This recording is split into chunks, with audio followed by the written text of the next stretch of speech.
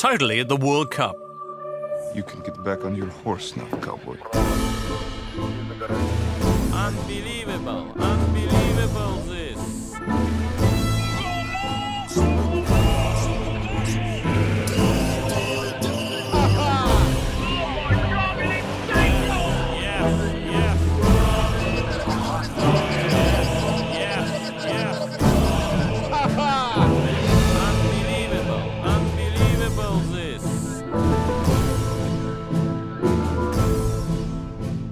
Day 29, 24 hours after Croatia's wake-up call, totally stumbles in to look ahead to Sunday's World Cup final with all the big questions like, why aren't England in it? Now he cannot stop.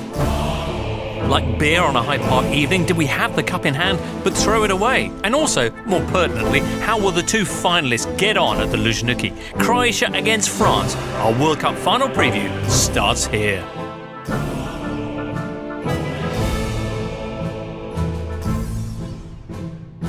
Hello, in this case specifically, to Michael Cox. Hi, James. To Daniel Story. Hi, James. And to Jack Lang. Hello, James. Jack Lang.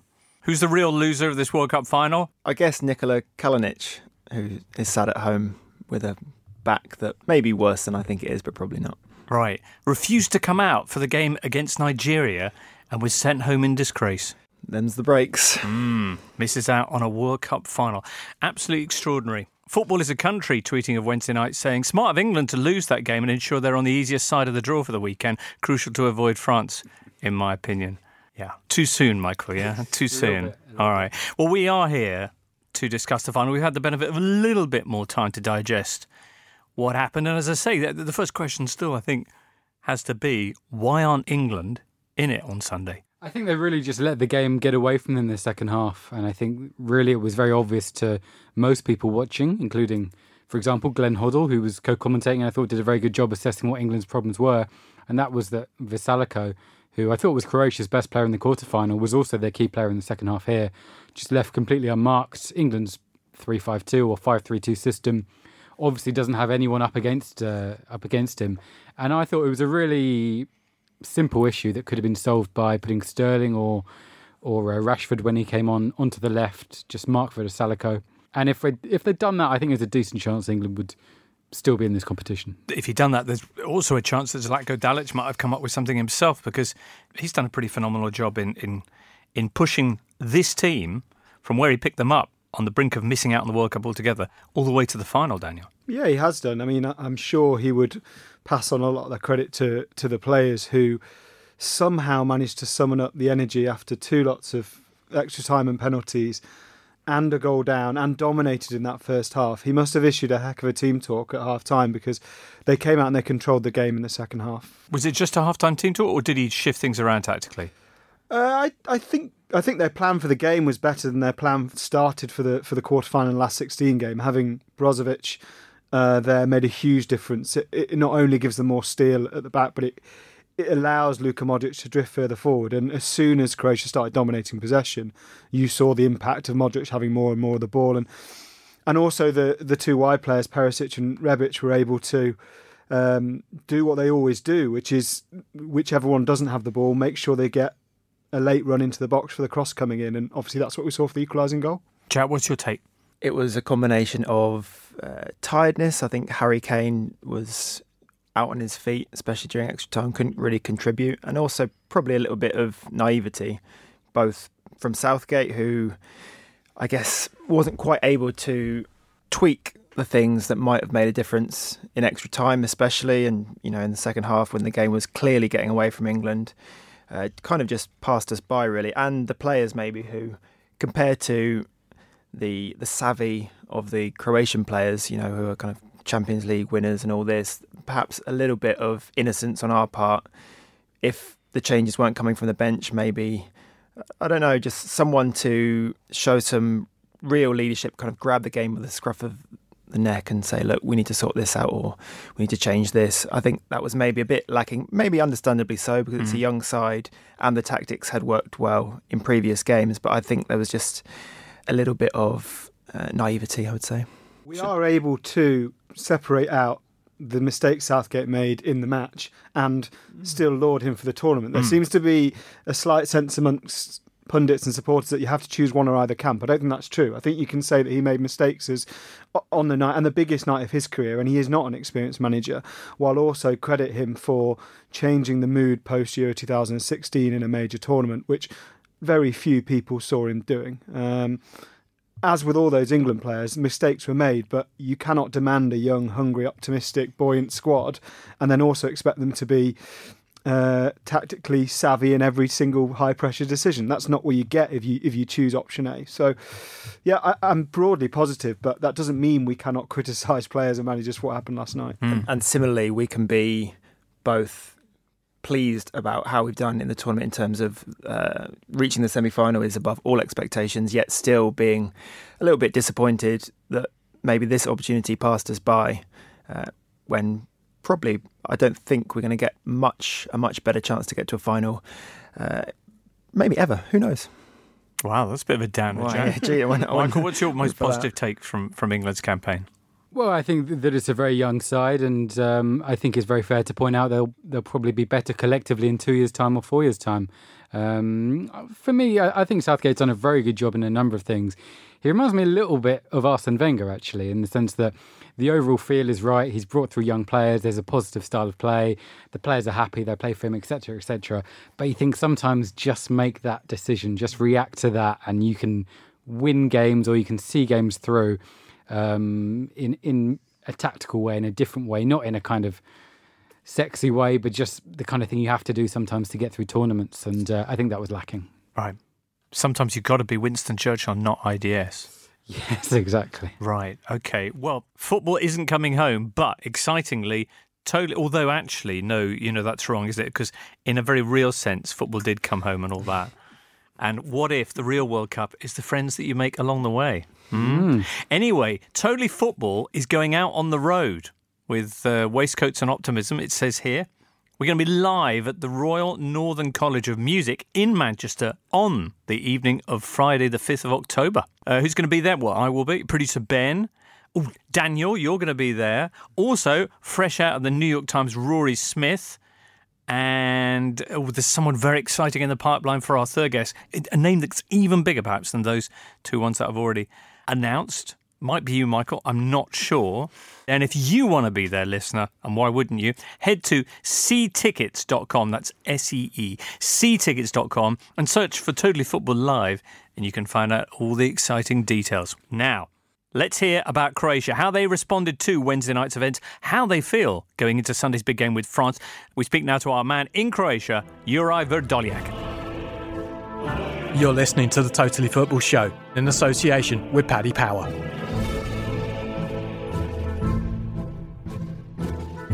Juraj, congratulations. You're in the final. Given that, a year ago, you looked like you might not even make it to the World Cup. What do you think about that? I mean, what could you say about it? It's an amazing achievement. It's something that, even with all the individual talent in this squad, nobody could really expect this type of thing could ever happen. Yeah, it didn't look good at all back, only 6 months ago. Things only took a turn for better. And yeah, here we are. How are expectations, Juraj? It feels they've been quite contained so far, but are people beginning to dream of a world title now? When it comes to one match and one game, final game, everything is possible, of course. France is a great team, but we could see with this Croatia run, really anything is possible. People are obviously expecting that this is a chance that comes once in a lifetime. Croatia might as well be the world champion on Sunday. Juraj Vrdoljak, who, I have to say, is taking a very pragmatic view, isn't he? I mean, you can't feel the pre-World Cup final tension in his voice chat, can you? Maybe that's just supreme confidence. Possibly so. It certainly seemed to be... Post-semi-final hangover. Maybe. Possibly. Would you be confident if you were Juraj? Or if you were any kind of Croatian supporter? I think I agree with him that the way they've got to this final is probably improve their chances rather than damage them. Obviously there'll be a lot of miles in the legs that could have an impact. But I think that extra 90 minutes that they've played. Yeah, but these are all fit guys. We know, obviously, we've seen Mandzukic, limping around, and Subasic looks like he's carrying a knock. But having passed through such a gauntlet, I suppose, 3 games, that can only galvanise your self-belief. It looked like, this is a team that are all battling for each other. Look at the defensive performances. A lot has been made about Lovren because of his post-match quotes, but I thought Domagoj Vida was sensational against England. I thought he was the best player on the pitch, maybe apart from Vrsaljko, who had more of an attacking influence. But these are guys who are, they're willing to go to the limit for their team, and I think that might go a long way, although, still. He epitomises, Vida, their kind of die-hard approach, which he may have picked up from being part of Hans Gruber's team in the eponymous movie. Of course, things worked out better for him on Wednesday than they did in that film. We were debating in the pub last night whether someone said he looked like a Bond villain, but we actually decided that he looked more like a mid-level goon. Yeah, I don't think he'd get promoted to quite the top of the pyramid, but I think he'd do a job. Just thinking, though, and I hear what you're saying about the boost that the semi-final will give them, but tired legs, when you've got tired legs, the last thing you want to be doing is facing people like Mbappe. That is true, but if France are going to play the same way they did against Belgium, where they kind of tried to soak up the pressure and then hit on the counter, that'll suit Croatia fine with Luka Modric playing that sort of advanced midfield role. He'll just try and tick the ball around, and that might work quite well. It'll be interesting to know if Deschamps feels that they need to be more proactive with their attacking to try and run Croatian legs exactly as England did in the first half. Because if they play the same way, then it feels to me that they're slightly letting Croatia off the hook. Michael, we were saying the other day about how you beat France, and I know it was a question that perplexed you a little bit, and I think it would, with the players they've got, it would perplex anyone. Any further thoughts on that? If you were Croatia, what would you try and do? I think Vrsaljko again, for the 3rd game in a row, could be a major influence here. France have got Matuidi on that flank, who is good defensively but has liked tucking inside, so he might leave space on the outside. To be honest, I fancy France. I think they're a much better team, stronger defence. I think not just the fact that Croatia have played a game more, but they've got 1 day less rest before this game. I think when you look back at the last few World Cup finals, that often makes a big difference, an extra day's rest. So I think France are strong favourites here, and I think they've been... I've quite liked them since the 2nd game, actually, France. I know everyone else has been quite negative about them. I thought Australia, first game out, they were really poor, but as soon as Giroud came into the side, they just have the right defensive balance. They've had moments of brilliance from Mbappe. And Griezmann, who I don't think has quite been on top form, but has a knack of providing crucial goals at big moments. So I think France are strong favourites. Jack, would you concur? Yes, I would. I think that you look at the midfield, I think France have the tools to combat the threat of Modric much more than England did. N'Golo Kante is having a great tournament. He can get close. Paul Pogba is also, I think, quietly having a very good World Cup. He's kind of got the legs and got the stamina, and I think he has the desire, I think, to get through the defensive work under Deschamps, and I think that together they can jointly snuff out a bit of Modric's threat and stop him having the same kind of room and influence he did against England, and I think that could make a big influence in the way the game goes.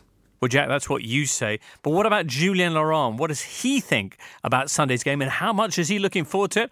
Oh, my word, he's on the line right now. Let's ask him. Jules. Hello, guys. Hello. Are you excited? Very, very excited. Very, very excited. It's another final 2 years after the huge disappointment of the Euros. It looks like the French players are approaching this one very differently, that they've learned a lot from the one 2 years ago, which I think is a positive thing.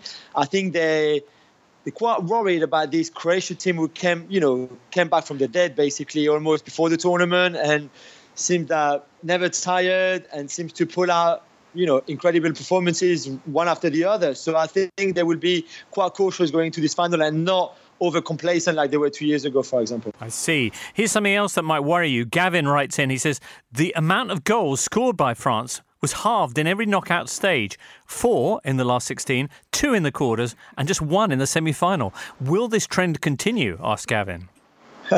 Good question, Gavin. You know what? I think this team is so strong mentally and physically, and is so confident, but not overconfident in terms of arrogance, but just confident in their own ability. That to break them, it will have, someone will have to be very, very strong. And I think they know they will get chances because they always create chances. Whether they take them all or not, it's a different matter. They showed how resilient they are, and I disagree with Gavin. I think they will score in the final. Even just one goal is enough, even if it comes from a defender like he did in the quarterfinal and in the semi-final. I don't think it will matter much, but I think they will score. Okay. Jules, the pressure's all on France here, though, surely, no? They have the team that has to come home with a victory, getting to the final and then taking on the unfancied Croatia. There must be huge expectations of Deschamps. Yeah, but from what the boys have told me, for example, they don't see it like that at all. They for example, they say the pressure 2 years ago was far bigger because we were, at home and it was our own country, and it feels so far away from us now. And I don't think they saw it like this. They say we're not. Why would we be favourite? Why are we favourite? Croatia came back from 1 goal down against England and won. They had 3 extra times in a row. They won 2 penalty shoots in a row. They show how strong they are mentally, how resilient they are. Wow, they've got great players as well. They have their golden generation. That Modric, Rakitic, Mandzukic, they're all similar age. Kovacic. That's their golden generation, and the expectation for that golden generation to win something is huge as well. So they're saying, we don't feel more pressure. We don't feel like we're the favourite. And they're so focused on what they do and what they do so well, which is basically breaking down everything that is coming towards them, that they say this is going to be no different. It's a game like another one. But this time we want the trophy that we missed out 2 years ago, that we should have won. We messed up 2 years ago. It was our fault. And this time we're not going to make the same mistake again. Jules, you know this team so well. Let your friends in on a little secret. What is the weak spot? What is the thermal exhaust port of this kind of Death Star-esque French side? I think, and I don't want to single him out, but the only little weakest thing really, I think, is our right back with the young Benjamin Pavard, who, came out of nowhere to come in this squad and then to start. Everybody expected Sidibé to start. He got injured towards the end of the season with Monaco, never really got back to his best. And then Pavard took his chance, really. He was outstanding against Argentina, scored that wonderful goal. But he struggled against Eden Hazard in the semi-final, and you saw that for the first 25 minutes. He couldn't breathe, the poor kid. I mean, it was painful to watch. It must have been painful for him to play those first 25 minutes. So if Perisic, for example, is in the form that he's been against England, I think Pavard could struggle again, and he needs some help, whether that's from Varane or Pogba or Mbappe. He needs some help on that right-hand side. Apart from him, on the rest, I have to say, and this is not me being arrogant or anything, I can't see any weakness link in that French team at all. Like I said, I think for Croatia to win, they will have to be super, super, super strong. Jules, you sound confident, but how much sleep are you going to get between now and Sunday? Yeah, maybe on Saturday night I'll struggle a bit. It's funny because in 1998, if you remember, we had the lucky charm was Laurent Blanc kissing the bald forehead or the bald head of Fabien Barthez in 2006, which didn't end up as well as 98. But the players at the time had created their own slogan, which was "We live together and we die together." And they kept saying that to each other before the games, at half times, after games, etc. And that led them to the final that we know. And this year it's a bit different. It's Adil Rami's moustache, which is the lucky charm. I don't know if you've seen the story, but Adil Rami, who is, by the way, Pamela Anderson's boyfriend, has a hipster beard, if you want, with his moustache, and the players now before the game go to him and they touch the moustache, and this is the lucky charm, and they've done that since the start of the knockout stage, and he's obviously worked against Argentina and then Uruguay and Belgium now, so they're all going to be at it on Sunday, hoping that it will bring them luck and they bring the trophy back. Listeners, there are just a few shows left of our World Cup run, but as things wrap up in Russia, they're just getting started with this year's Tour de France, and the Bradley Wiggins Show by Eurosport is your essential guide to the other greatest sporting event on earth. Each week, Sir Brad and expert guests from around the cycling world will be analysing the leading contenders for the yellow jersey and looking back on the key events from the 21 stages of this year's Tour. The Bradley Wiggins Show by Eurosport. Subscribe now on Audioboom, Apple Podcasts and everywhere else you get your audio on demand. Jack, you've got a moustache, haven't you? Not quite as impressive one. All right, well, Sunday it is, France against Croatia, very much the climax adventure of this whole World Cup month experience. We've asked listeners for their moments, their special memories, favourite goals, that kind of thing. Bless them, they've responded. I know you guys want to pitch in with yours. Let's start off with a question from Grieve, who says, was the media bias against Russia's suitability to host the World Cup somewhat unfounded, given the largely positive accounts of all who have been shared? And will we see the same for Qatar? What do you think? I think it's important, and I know other people have said it's not groundbreaking to say, but World Cups don't exist in countries. They exist in World Cupville in countries. Russia have been very, very effective at quelling any problems that we suspected would happen, and that's a very good thing, and congratulations to do that.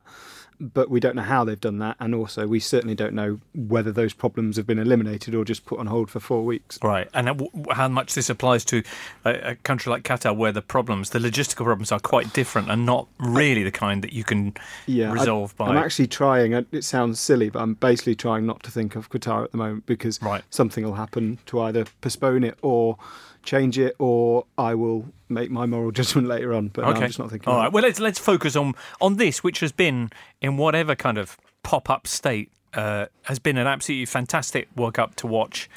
Tony Hannon writes in. He says, moments of the World Cup: Ronaldo's free kick against Spain, Chucky Lozano's against Germany, Toni Kroos against Sweden, that Messi goal against Nigeria. Quite a complete list, this, actually. The South Korean celebrations against Germany, Mbappe running goals against Argentina, De Bruyne and Hazard against Brazil, and Mandzukic's winner against England. I'd actually opt for Perisic against England. That was a phenomenal bit of control, wasn't it, Michael? It was very impressive, yeah. I mean, to get his foot that high and to meet the ball at exactly the right time, the right angle, it was, I must say, it took me about several replays to work out how good it was. Maybe because I was so... distraught at the nature of the equaliser. No, I'm exaggerating for comic effect. Oh, I see. Sorry. You know what I mean? Once you got over that, England have conceded, you think, actually, that's a very good goal. Well done. What was your favourite goal of this tournament? I would go for Benjamin Pavard's goal against Argentina. Oh, my gosh! Oh, my! First international goal. Incredible dip and swerve, and I think it kind of summed up a lot of the very good goals at this World Cup, which have been based around curve. The players have been able to control the ball well from long-range shots, from set pieces, and that's contributed to many of the goals. And I don't think we would have had that in 2010, where there was just such an obvious problem with the balls flying around all over the place. Fair enough. Jack, what was your favourite goal? I will give it jointly to Messi's goal, which I thought was just a thing of beauty, and Denis Cherishev's second against Saudi Arabia with the outside of the boot. I thought that was lovely. Cheryshev! Oh, that's brilliant! That really does crown it quite fantastically for Russia. The two real moments of quality in the game have come from... It was lovely, wasn't it? Daniel, what was your favourite? I'll go for Suarez and Cavani, the longest 1-2 in history. Cavani plays the long ball, Suarez collects it, fires in the cross.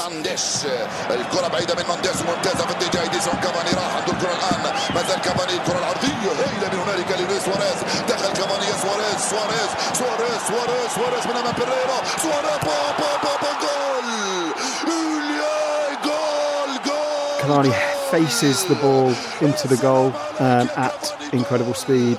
There haven't been that many team goals in this World Cup, and I guess a 1-2 isn't really a team goal, but it felt like a strike force working in perfect tandem. It was astonishing to watch. Sam Carney says Messi's goal against Nigeria, but in general, Maradona's antics, Germany's exit, Ronaldo's hat-trick, and England winning on penalties. That was certainly felt like one of the most historic bits. Oh, we had some great little, when you look away from the goals into the kind of more ephemeral little funny moments, there have been plenty of those as well. I really remember that roly-poly throw-in from Iran. It was a personal highlight. They're still chuckling about that in Iran, I'm sure. The stray white carrier bag that seemed to do more movement than the whole of Germany's attack during the Sweden game, just lurking between the lines. Oh, I missed that. One of my players of the tournament, actually. It's sensational. No, I missed that entirely. What was that? Oh, as Germany were huffing and puffing against Sweden and not finding a way through until the end, there was a lone carrier bag just drifting in the midfield, kind of taking up the positions that Like in American Thomas Beauty. Müller should have been. Right. It's very just... He plays for the Azerbaijani champions. Karabag. Good. I get that. Lovely. All right. Wait. Do you have any other ephemera, or should we move on to players of the tournament? Who, Michael, for example, would you nominate? I actually don't think there's been a standout player of this tournament. Really? I think maybe you have to now consider Modric after his very good displays, but for such a fun tournament, I'm not sure the actual level of quality has quite been there. I don't think there's a great team in this tournament. I don't think France are as good as they might have been. I'm not sure Croatia any better than 2 years ago. They've got through 3 games after 90 minutes, if I can put it that way.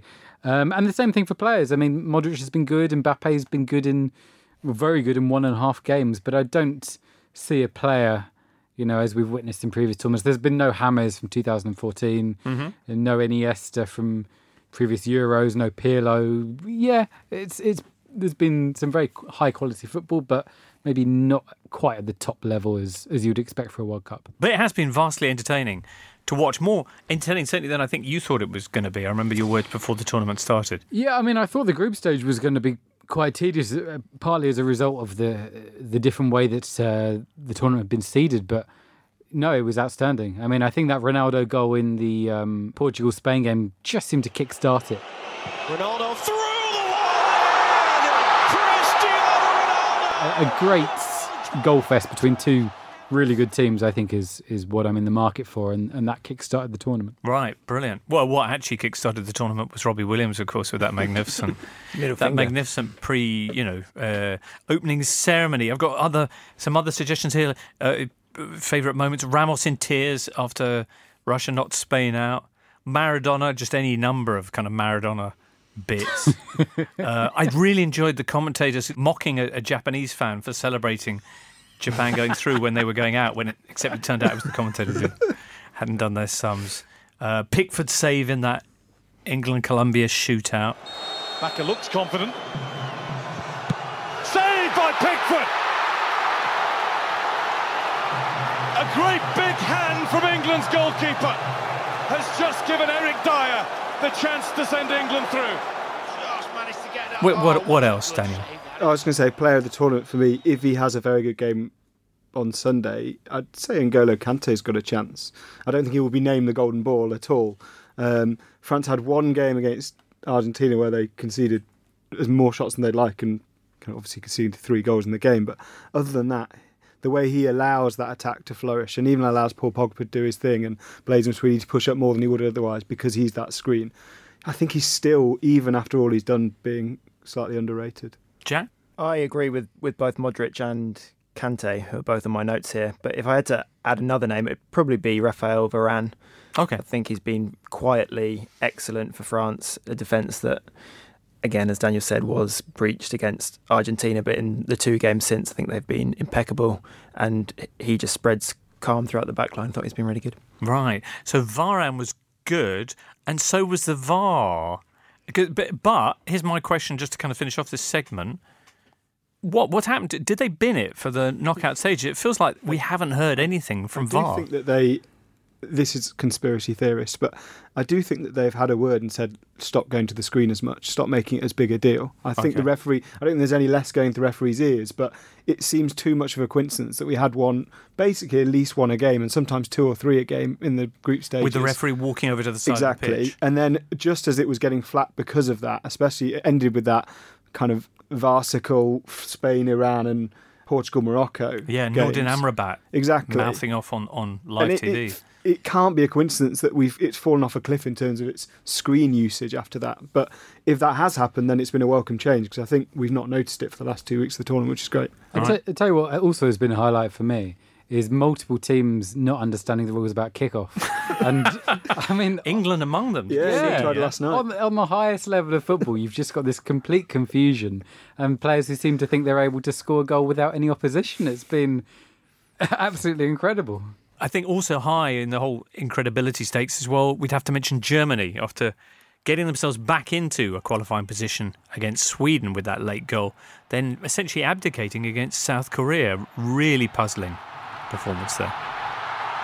And here's Son to wrap it up, all alone. Son Heung-min! South Korean euphoria. It won't keep them in, but it'll put them in the history books. The first team to knock Germany out of their first phase since 1938.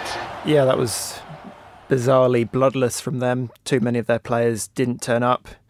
And similar story for Spain, I suppose, just kind of anemic possession when they exited the tournament to Russia, having never really got started. They looked very good, I thought, for periods against Portugal, but against Morocco and against Iran, I thought they were fairly drab. And yeah, I think it's interesting that so few of the pre-tournament favourites have really come to the table.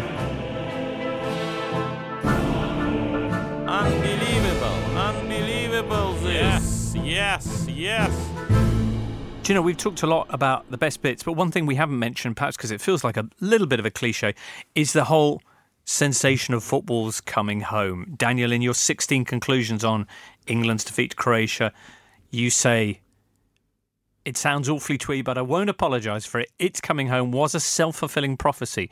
Millions of different age, background and ethnicity singing that song together while celebrating each England goal and win was proof enough that football had already returned. Yeah, because football coming home was never about arrogance, which I think has been hugely misinterpreted since. I'm sure some people maybe did it through arrogance, but on the whole it clearly wasn't. It was about a team and a support that had become completely apathetic towards the England team.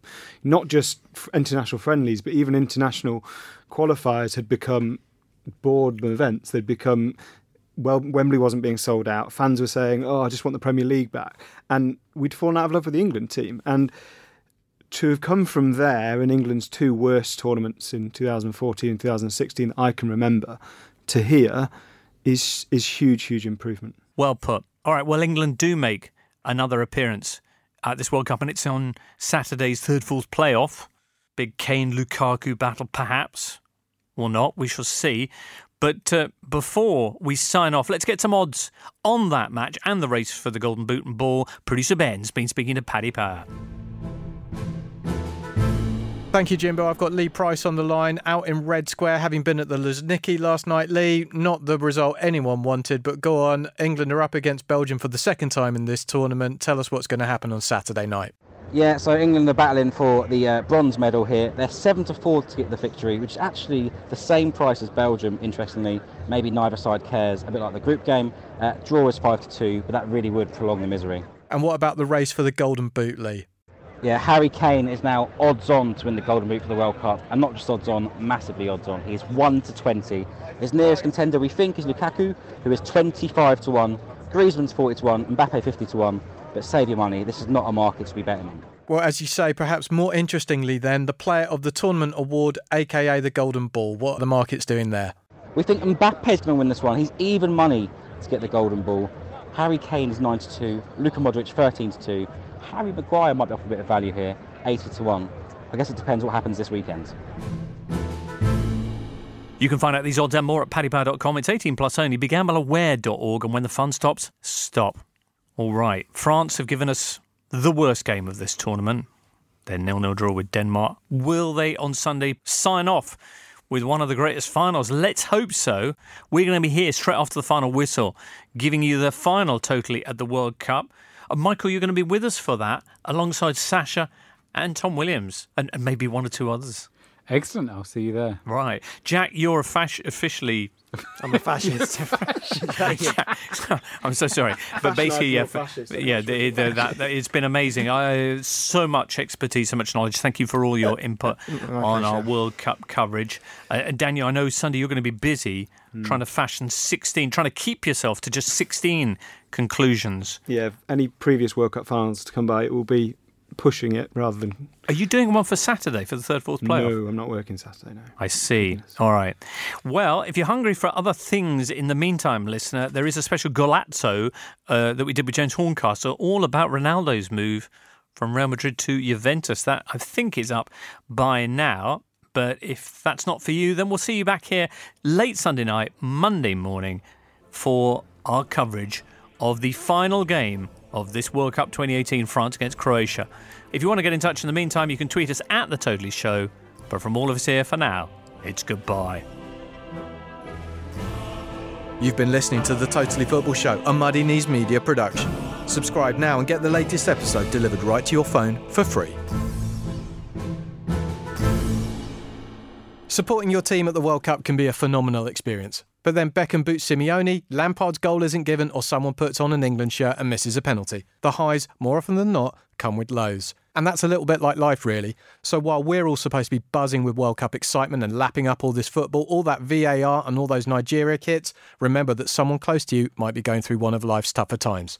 Every day on average, 12 men take their own life in the UK. That's your starting 11 and your manager every single day.